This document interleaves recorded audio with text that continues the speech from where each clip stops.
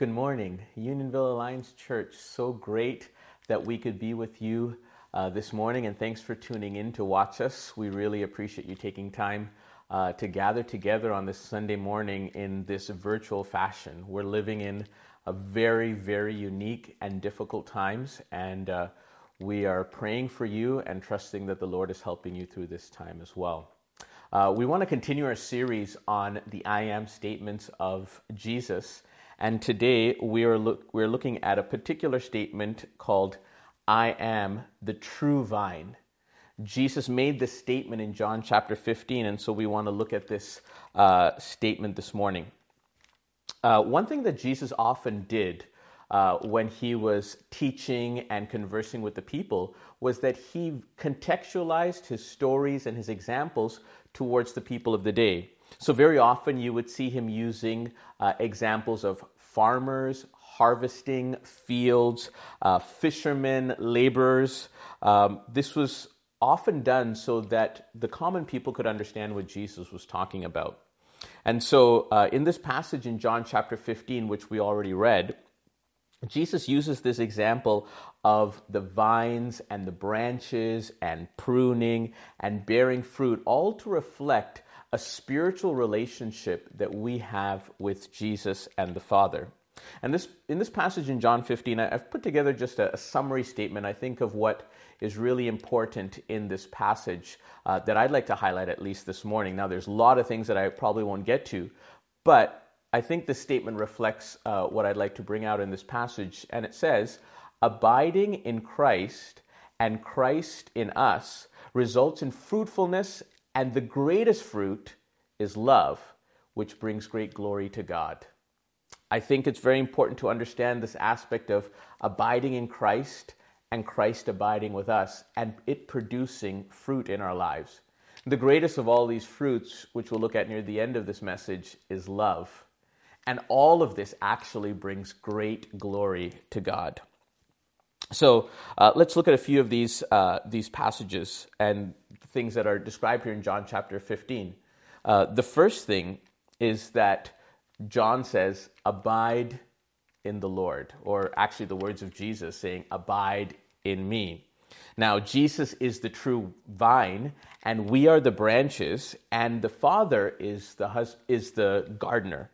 And we actually, as we abide in the vine, we receive essential nourishment and care from the Lord. In the same way that the branches connected with the vine receive nutrients and all that it needs to grow, in a very spiritual way, we also receive that. And then we will produce fruit, just like the branch will have fruit coming out of it as it receives nutrients from the vine.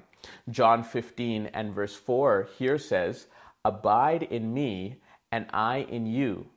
As the branch cannot bear fruit by itself unless it abides in the vine, neither can you unless you abide in me. You know, especially in these times that we're living in, there's so much fear and anxiety and just an uncertainty of the future.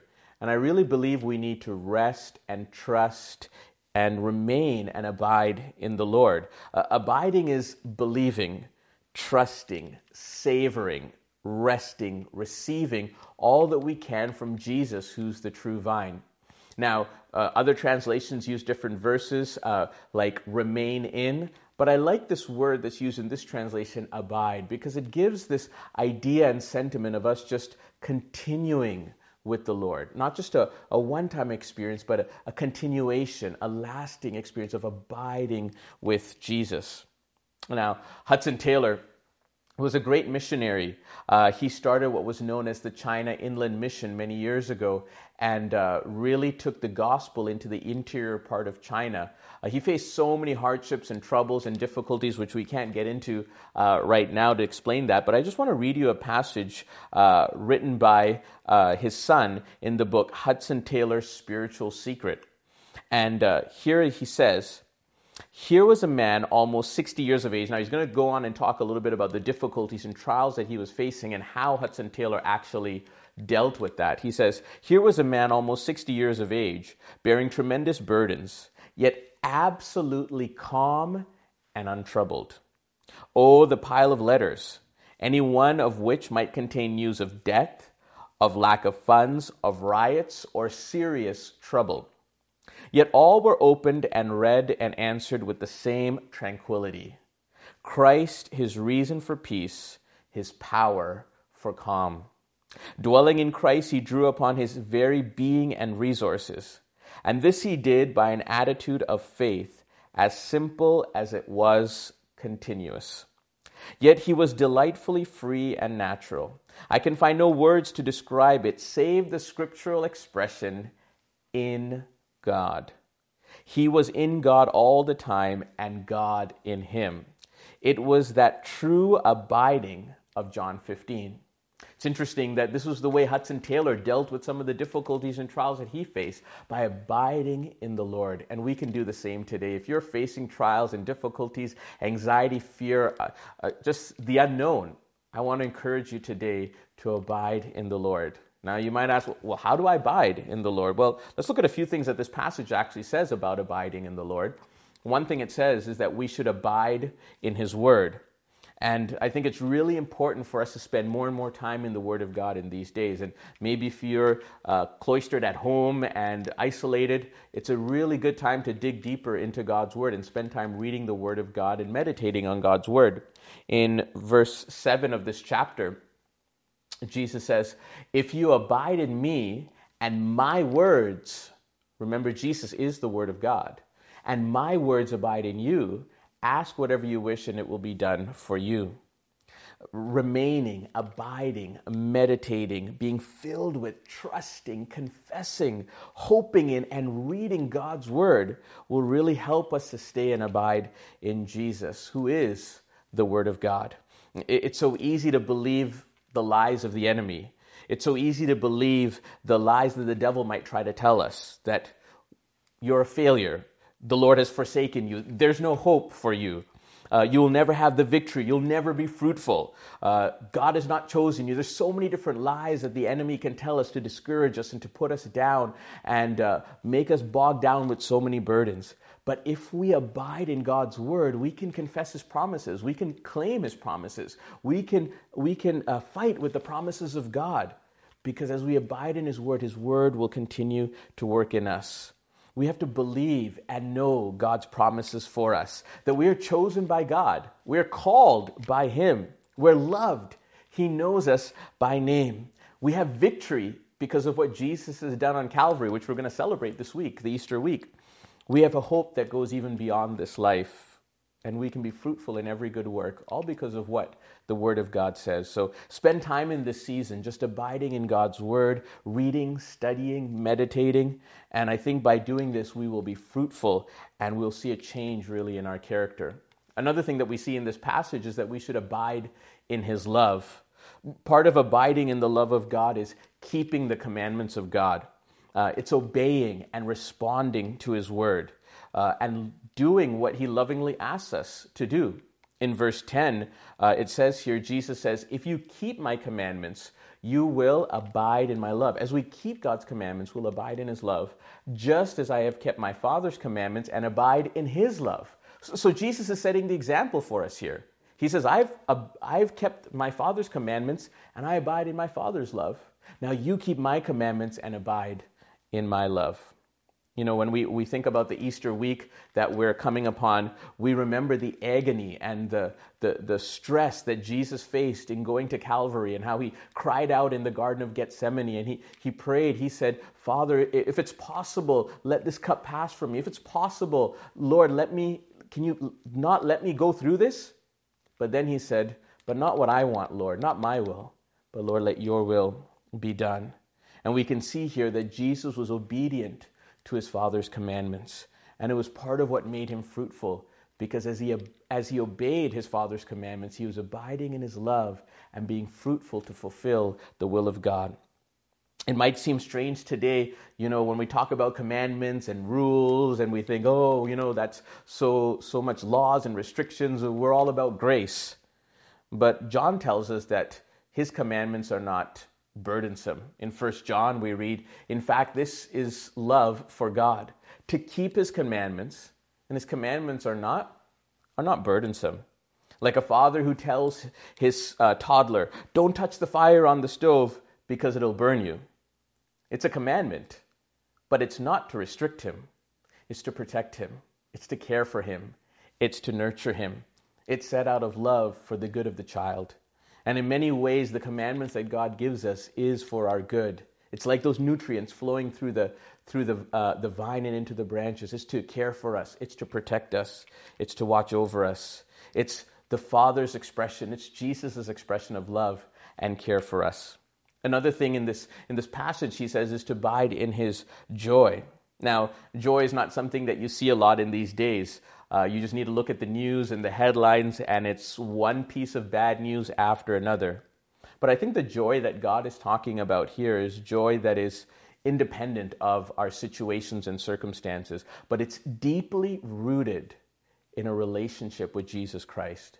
Verse 11 tells us, these things I have spoken to you that my joy may be in you. He wants us to fill us with his joy, that we would abide in that joy. And that your joy may be full, to be full and complete with joy. See, these are things that Jesus is saying about abiding in him. You know, it's one thing to be joyful about a new house or a new car, a raise at work, or maybe you help somebody in need. But it's another thing to be joyful in the darkest hour, in a time of trial, in an uncertain future, like what we're living in today. I'm not saying you're going to be jumping up and down and dancing, but joy in Jesus in fearful and uncertain times is possible when we abide in him. It's not dependent on our situations and our circumstances, but it's dependent on our relationship with Jesus, that he loves us and we love him. I heard a story recently about I read the story recently about an imam who actually came to Christ a few years ago, a true story, and he was actually living out his faith secretly because of the situation that he was in and in order to preserve his life. And he met with a Christian, and the meeting was supposed to be for 1 to 2 hours, but it actually lasted for 7 hours.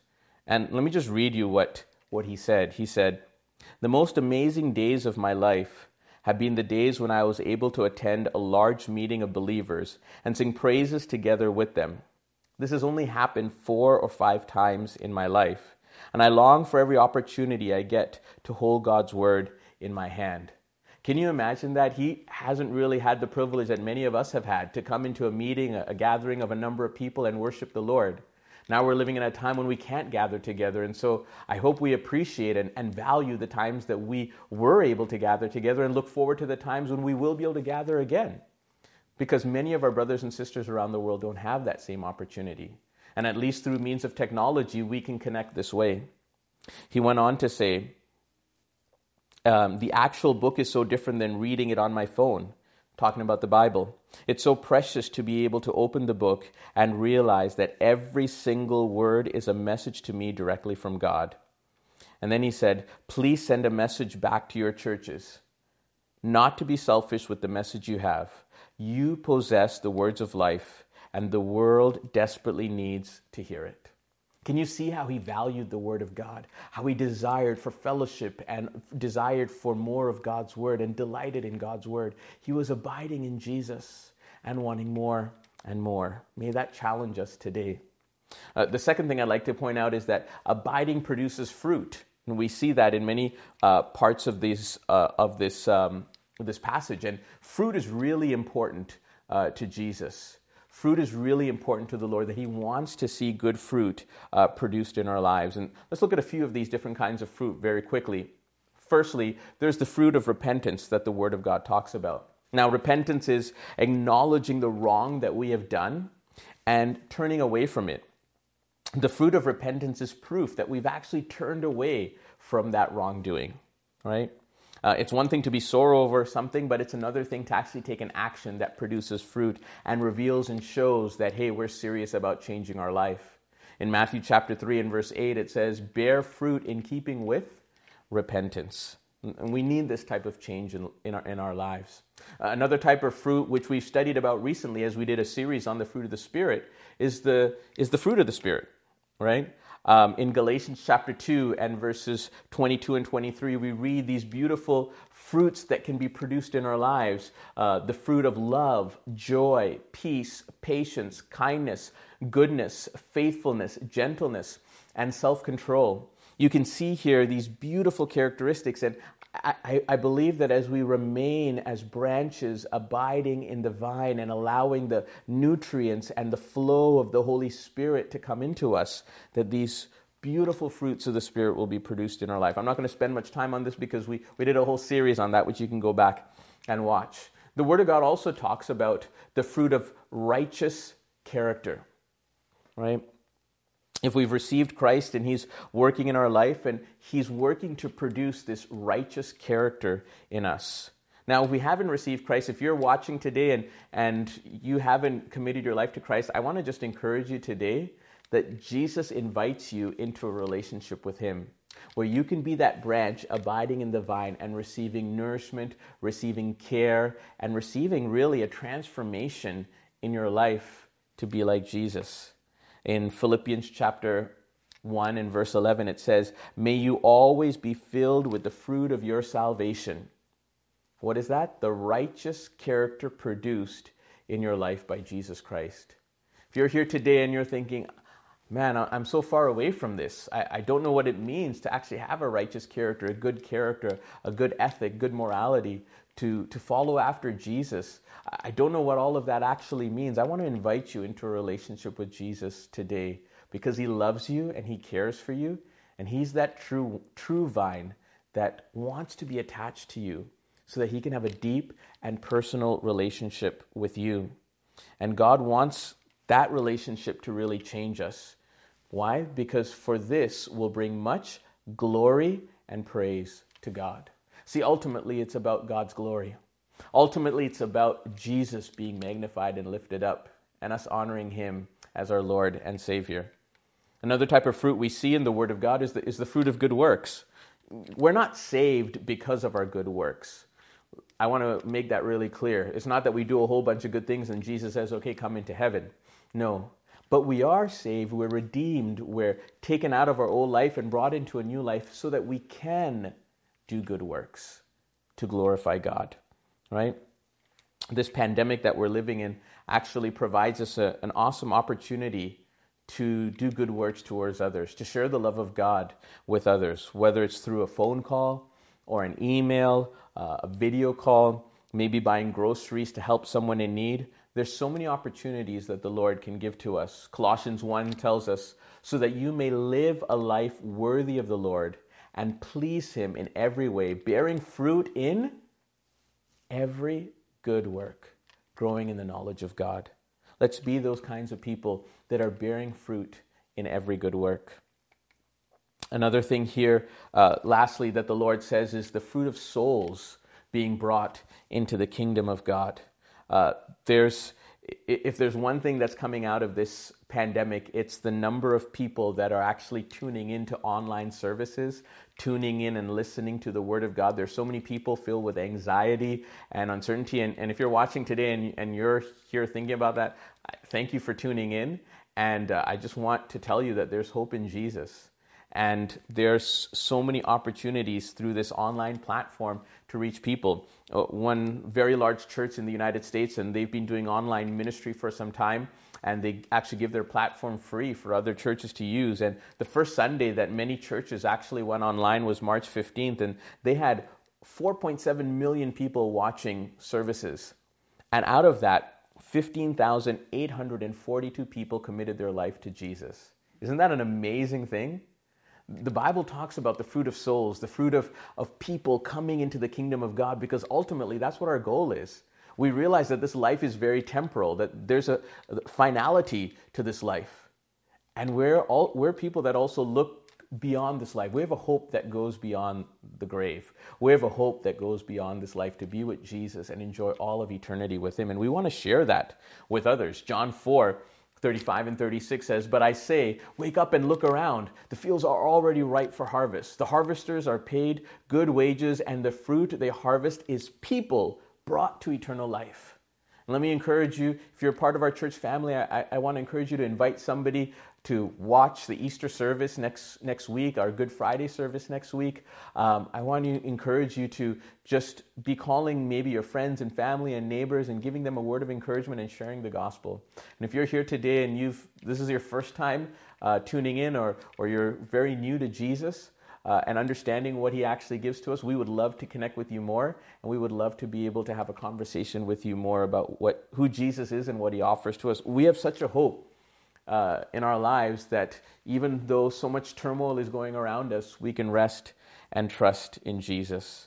And if you've never decided to follow Jesus before and you're thinking, I should try this out, we would love to be able to connect with you. So send us an email, give us a call, and we would be more than happy to talk with you. I'd actually like to hear a little bit from you as well too. If you can go to this website, uachhome.org/engage, I would love to be able to hear your feedback as well. And you can answer these two questions there. What fruit do you see in your life as a result of abiding in the Lord? Maybe you see some things that God is already doing in you. Maybe you see it's about patience with your coworkers or patience with your boss or whatever it might be. What fruit would you like to see developed in your life? Maybe there's something that you see that's lacking and you want to see that. If you can just go there right now, as you're watching online, if you're watching on a computer, just open up a new tab and just go to uachhome.org/engage. It's completely anonymous, and just type in your answers to these couple of questions. And later on today at 6 p.m., I want you to come back here on Facebook Live, and I'm going to actually talk about some of these responses and just review some of these responses and share these responses with you. And just so that we could be able to continue this discussion about bearing fruit for the Lord.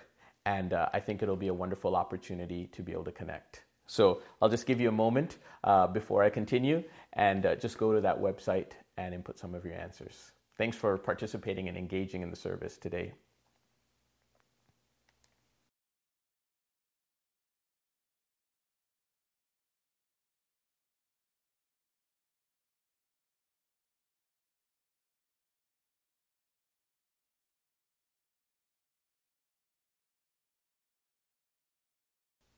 Thanks for inputting some of your answers there. And remember to check back tonight at 6 p.m. and we're going to go over some of those things. Now, just continuing on, just two more things that I'd really like to address is that in this passage we see that the Father prunes us to produce more fruit, which brings him great glory.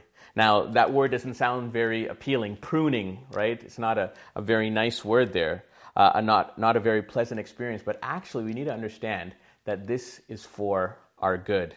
In John 15, we read here, I am the true vine, and my Father is the gardener.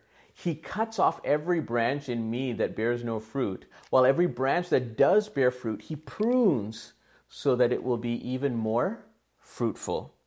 This aspect of cutting off branches that bears no fruit we'll probably leave for another time to dig into, because that's a whole nother explanation and a whole nother topic. But here it talks about pruning in order to bear more fruit. See, the Lord disciplines us, the Lord corrects us, the Lord rebukes us, the Lord puts us in the right way when we're going the wrong way.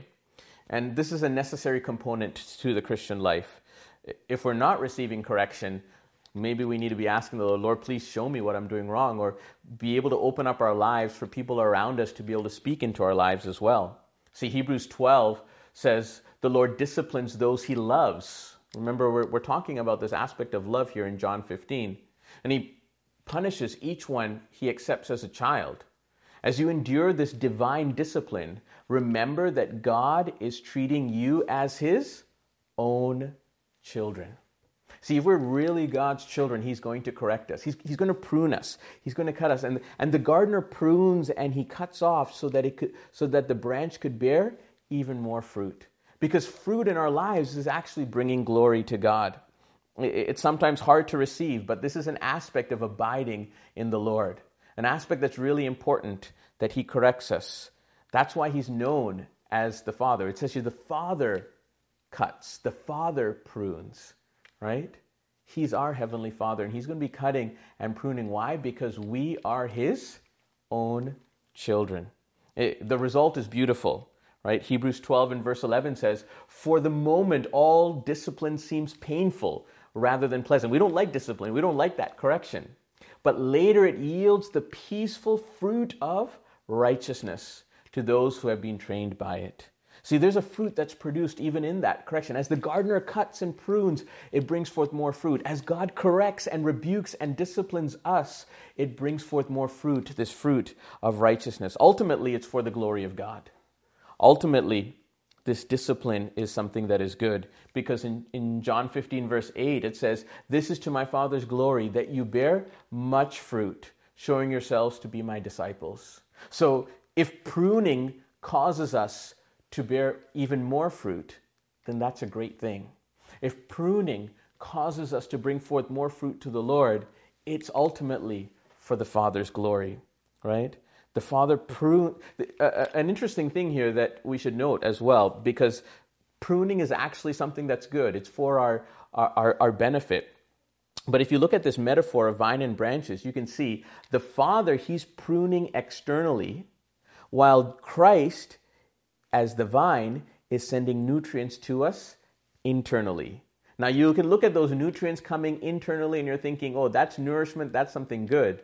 But actually the pruning externally is also nourishment, it's also something good. Whether it's Christ internally being that vine and giving us nutrients and helping us to grow as the branch, or whether it's the Father pruning on the outside externally and chastening and rebuking us, all of it is for our good.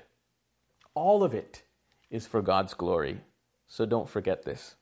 And lastly, and I just want to close with this last point, which I really think is the most important, is that the greatest fruit is love.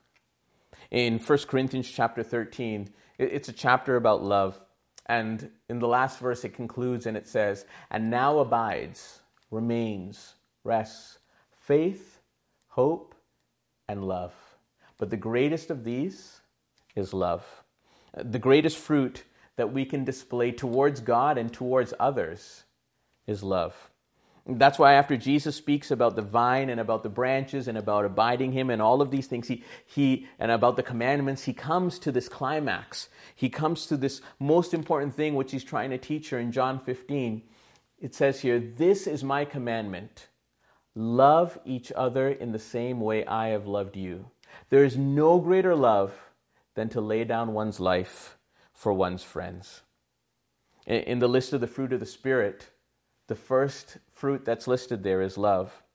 We're living in such desperate, uncertain, and fearful times, and I think it's a time for the church to rise up and shine. As we continue to abide in Jesus, we can be reflections of God's love. To display Christian love one to another, as Jesus mentioned in these verses, can only be displayed by abiding in the Lord and through his supernatural help. The display of Christian love is something supernatural. It's something extraordinary. It's not something that everyone can do. It's sometimes called, in the Word of God, it's called agape love, selfless love, sacrificing love, self-sacrificing love. It's actually what was displayed on Calvary by Jesus. You know, this week we're celebrating Holy Week or Easter week. We're celebrating and remembering all that Jesus did for us in his death and resurrection. It's the high time of the year in the church calendar. It's the high season for us as we remember Jesus' great love and sacrifice for us. But here Jesus said, there is no greater love than to lay down one's life for one's friends. And that's what Jesus did. We can't do it alone. Jesus left an example for us, and it was a pretty high example. Jesus left a standard of love, and it's a pretty high standard. The standard is to lay down one's life for one's friends. We can't do it alone, and that's why this I am statement is so important. We need to be abiding in Jesus, because as we're abiding in Jesus, then we're receiving those nutrients where our character is being changed, our life is being transformed, and we can have that same kind of love that Jesus showed for us. In verse 4 of chapter 15, it says, "Abide in me and I in you. As the branch cannot bear fruit by itself," we can't do it on our own. Unless it abides in the vine, neither can you unless you abide in me. Jesus saying, this is impossible. I'm giving you an impossible task to lay down your life for others. I'm giving you an impossible task to love others self-sacrificially, to love others selflessly. I'm giving you an impossible task, and so the only way to make the impossible possible is by abiding in Jesus. The next verse says, I am the vine and you are the branches. Whoever abides in me and I in him, he it is that bears much fruit. But here's the important thing I want to emphasize here now. For apart from me, you can do nothing. Apart from me, you can do nothing. Apart from Jesus, we can't do anything. If love is the mark of a true Christian and what Jesus expects from us, then the fruit of love is born through us abiding and remaining in the Lord, from us abiding and remaining in Jesus. We've received from Jesus, what we've received from Jesus is a reflection of what Jesus has received from the Father. Because Jesus received love from the Father and he abides in that love. And then he tells us to abide in him and receive that love as well. In this season of coronavirus, God is asking us to respond in love. How can we show that love towards God and love towards others as well? I was reading some stories online of what people are doing, and some of them are so encouraging and inspiring. I saw a video of doctors and nurses singing in their hospital the song Waymaker, Waymaker, Miracle Worker, Promise Keeper, Light in the Darkness. My God, that is who you are. And they were singing that outside of the hospital, and hearing other stories of people driving to a hospital parking lot, staying in the car and just praying for the hospital workers. Seeing tons of prayer meetings that are coming up via Zoom and people uniting together in prayer to intercede and pray. People checking up on each other and buying groceries for each other. People checking up on their neighbors and making sure that they're okay. You know, I think after all this whole season is done, we're going to hear some pretty remarkable stories of some pretty remarkable Christians doing amazing and wonderful and supernatural things, not because of anything that's inside of them, but because they've been abiding in Jesus. And that love is going to be reflected on the outside. And I think when this is all over, we'll hear some amazing stories. As we hear amazing stories after wars and after big conflicts, and you hear these stories of Christians just exemplifying Christ-like love. Can I ask you to go to uachome.org/engage one more time? And just open up a new tab if you're on the computer, or if you're in front of the computer, just use your phone and go to this uachome.org/engage. And I want to ask you this other question. What is the one way you can show the love of Christ to others during this pandemic? What is the thing that God is challenging you or asking from you that during this pandemic you could actually do? And if you can, it's all anonymous. If you want to put your name, you can, but it's all anonymous. And just put some things that you feel God is challenging you to do, whether it's to give somebody a call, whether it's to buy somebody some groceries, whatever it might be.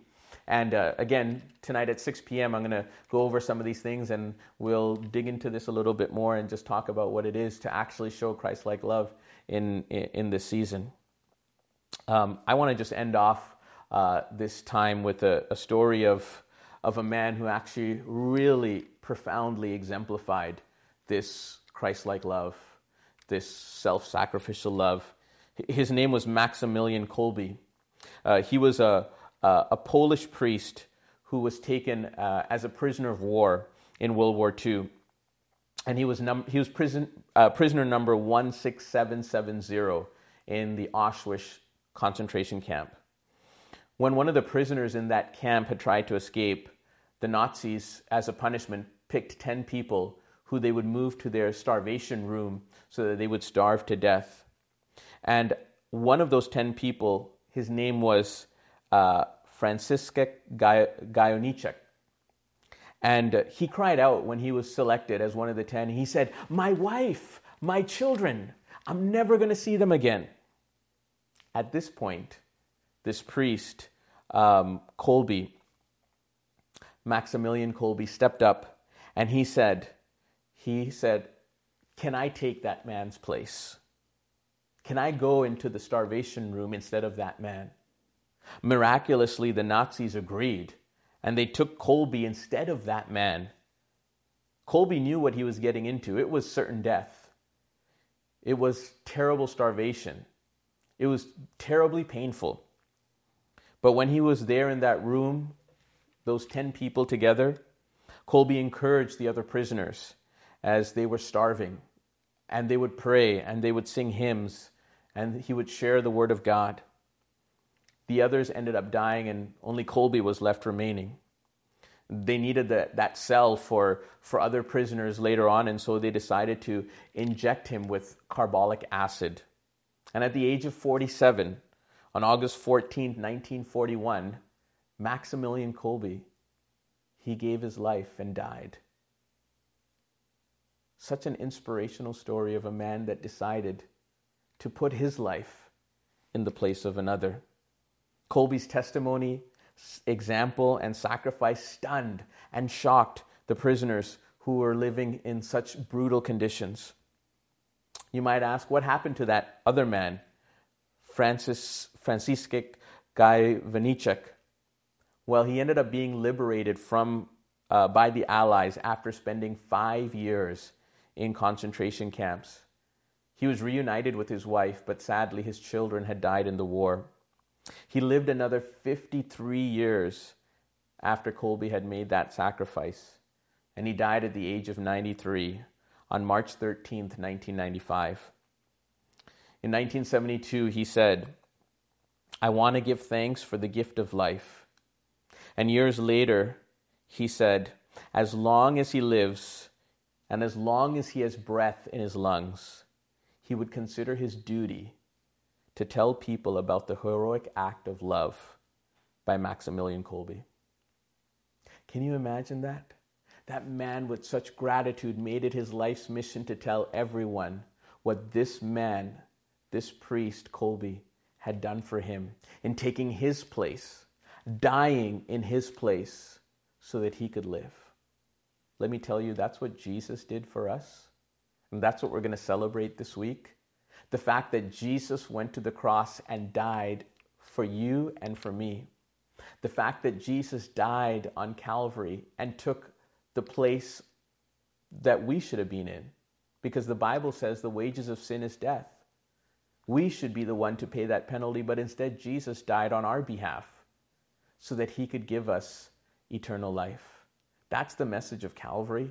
That's the message of the gospel.